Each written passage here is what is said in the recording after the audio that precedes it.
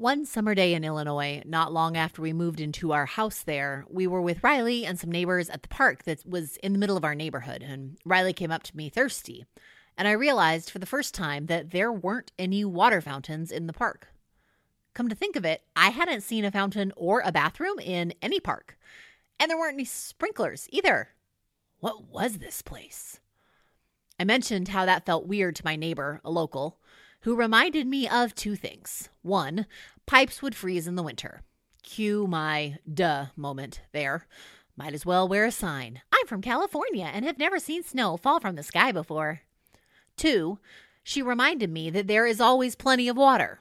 Winter snow melts, summer storms come regularly with rain. They're provided for, really. Illinois is basically antithetical to the Bible. Oh, wow. Oops. Sorry. Freudian slip. The climate of Illinois is basically antithetical to the climate of the ancient Near East, the areas that form Israel, Palestine, Jordan, etc. today. The climate of the Bible is, well, a lot like here in Southern California, coincidentally. The area is a desert, dry, with very hot, long summers. This creates a total dependence on irrigation if crops will grow. Since we just came out of a deep, prolonged drought, it's not hard for Southern Californians to connect with this reality from the world of Jeremiah. Without water, nothing grows. We've seen that firsthand. What we don't connect with is this.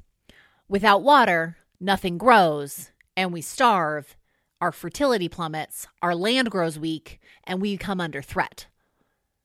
But all of that was very important to the world then. Hold on to that for a minute for me. Idolatry is a major theme in the book of Jeremiah, so it's important to understand what that meant and looked like. Sometimes we think of idolatry as a philosophical choice. One carefully considers which God seems true and pursues that God intentionally. That is one version for some, but that is not how this played out here. The people were not asking, where is truth? This was more like superstition. I know those are just rocks and branches, but what if they're not? Maybe Yahweh isn't one and only.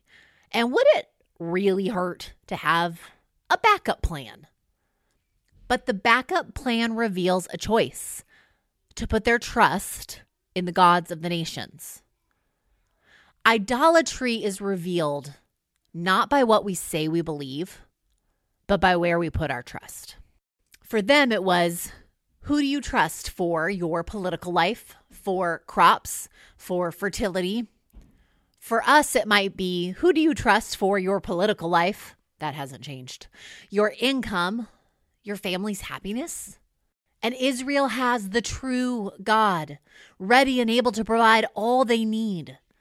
But instead, they turn to idols who are utterly unable to do, well, anything. But of course, there's enough mythology around the gods of the nations to make it seem like they are real, powerful, more powerful. The true and trustworthy God has invited them into this exclusive covenant relationship. And idols, as Christopher Wright notes, never fail to fail us. But rather than respond to God in kind, being the people of the promise who are devoted to only God, Israel has decided to try out an approach of Yahweh and, which meant performing rituals and sacrifices to idols who promised rain, offspring, protection. And Jeremiah responds to them with a word from God saying, in short, you people are so disloyal. Jeremiah 2:10-11 says it this way, cross to the coasts of Cyprus and look. Send to Kedar and examine with care. See if there has ever been such a thing. Has a nation changed its gods, even though they are no gods? By the way, this is written in Hebrew in such a way where the inferred answer is, of course not. That never happens. But my people have changed their glory for something that does not profit. Yahweh is your God. And look at the other nations even. Their gods are fake and worthless, but the people are loyal to them. You, Israel, have the true God, and you're disloyal. You don't put your trust in God. God and is not the same thing. What ands have we been adding on to God? Now remember that first thought about water as we opened up together and knowing how the people have turned to idolatry. Listen to how this all comes together when God's word comes through Jeremiah in chapter 2, verse 13. God says, "They have forsaken me, the fountain of living waters, to hew for themselves cisterns, broken cisterns that can hold no water. They have forsaken me, the fountain of living waters, to hew for themselves cisterns, broken cisterns that can hold no water." Christopher Wright elaborates on this in this way. Imagine a farmer fortunate enough to have a perennial spring of water on their land. Such good fortune was extremely rare in a land almost entirely dependent on rainfall. Never again would they need to worry about irrigation for their crops. The spring provides for all their life's needs, directly or indirectly, harvest after harvest. Can you even imagine someone stupid enough to willingly abandon such a priceless asset? What would be the alternative? Well, imagine the same farmer hacking away for years in the backbreaking work of carving out a big underground tank in the solid rock beneath the soil. But after all the sweat and effort, the rock is found to be cracked and the water drains away. All the effort was in vain. All you hoped for has dribbled away. The whole thing was a pointless, needless waste. Jeremiah's point. And to be fair, what I'm about to say came from multiple commentators in nearly this exact language. Jeremiah's point. Putting your trust in anything other than God is stupid and it's useless. Prophets do, after all, have a bit of an edge to them. But it's worth asking, how do we do this too? Do we live with a God and system? Putting our trust also in our careers or investments, our family life, our freedoms. Perhaps the clue to the answer lies when we ask a slightly different question. Who makes life worth living?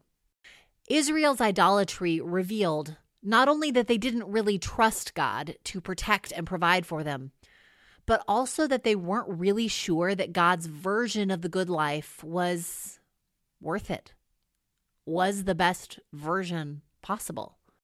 What if Baal's good life is better? Who or what makes life worth living?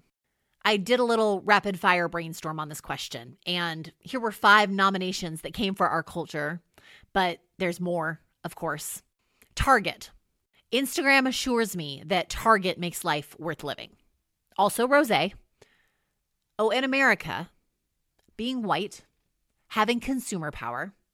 The better the marketing team, the less likely we actually even are to notice how any of these things lure us into a God and life. It's no accident that Jesus comes on the scene with statements then like this. Whoever drinks of the water that I give them shall never thirst, but the water I will give them will become in them a well of water springing up to eternal life. John 4:41. I am the bread of life. Whoever comes to me will not hunger, and whoever believes in me will never thirst. John 6:35. Now on the last day, the great day of the feast, Jesus stood and cried out, saying, if anyone is thirsty, let them come to me and drink. Whoever believes in me, as the scripture said, from their innermost being will flow rivers of living water. John 7:37-38. God isn't asking Israel or us for exclusivity just to be controlling or to feed God's ego. Idolatry isn't a problem for God because God is some sort of authoritarian, fragile, easily offended monarch. Idolatry is a problem because it reveals that we don't trust God to provide the good life for us. or that we don't trust the version of the good life that God would lead us into to really be what we'd want. Ben Patterson, who was campus pastor at Westmont when I was there as a student, he would often say something like this: our relationship with God is like a three-legged stool built on understanding God's power. Can God do what is best? God's love. Does he want to? Does God really want what's best for me? And God's wisdom. Does God know? Does God really actually know what's best?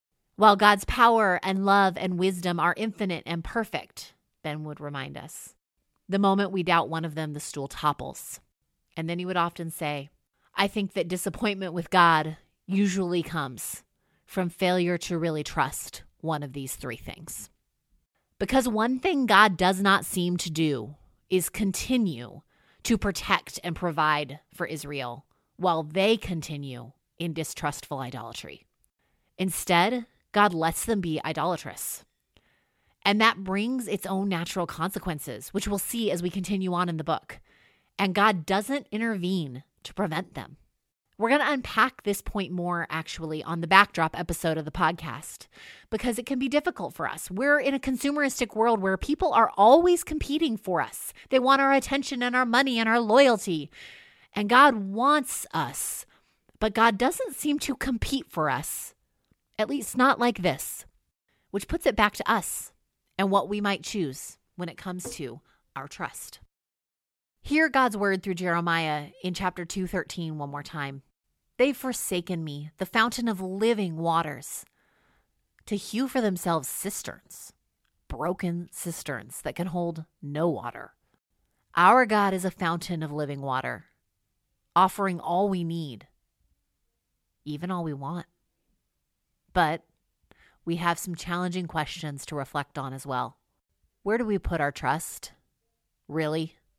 Might it be that some doubt about God's power, love, or wisdom make the invitation to trust other things more alluring? When we look at our lives, who or what makes them worth living? Or maybe we just know it's time to be honest and say to God, yeah, I've had ands, and they held no water, and I'm thirsty.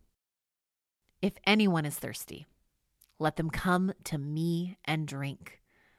Whoever believes in me, as the scripture said, from their innermost being will flow rivers of living water. Amen.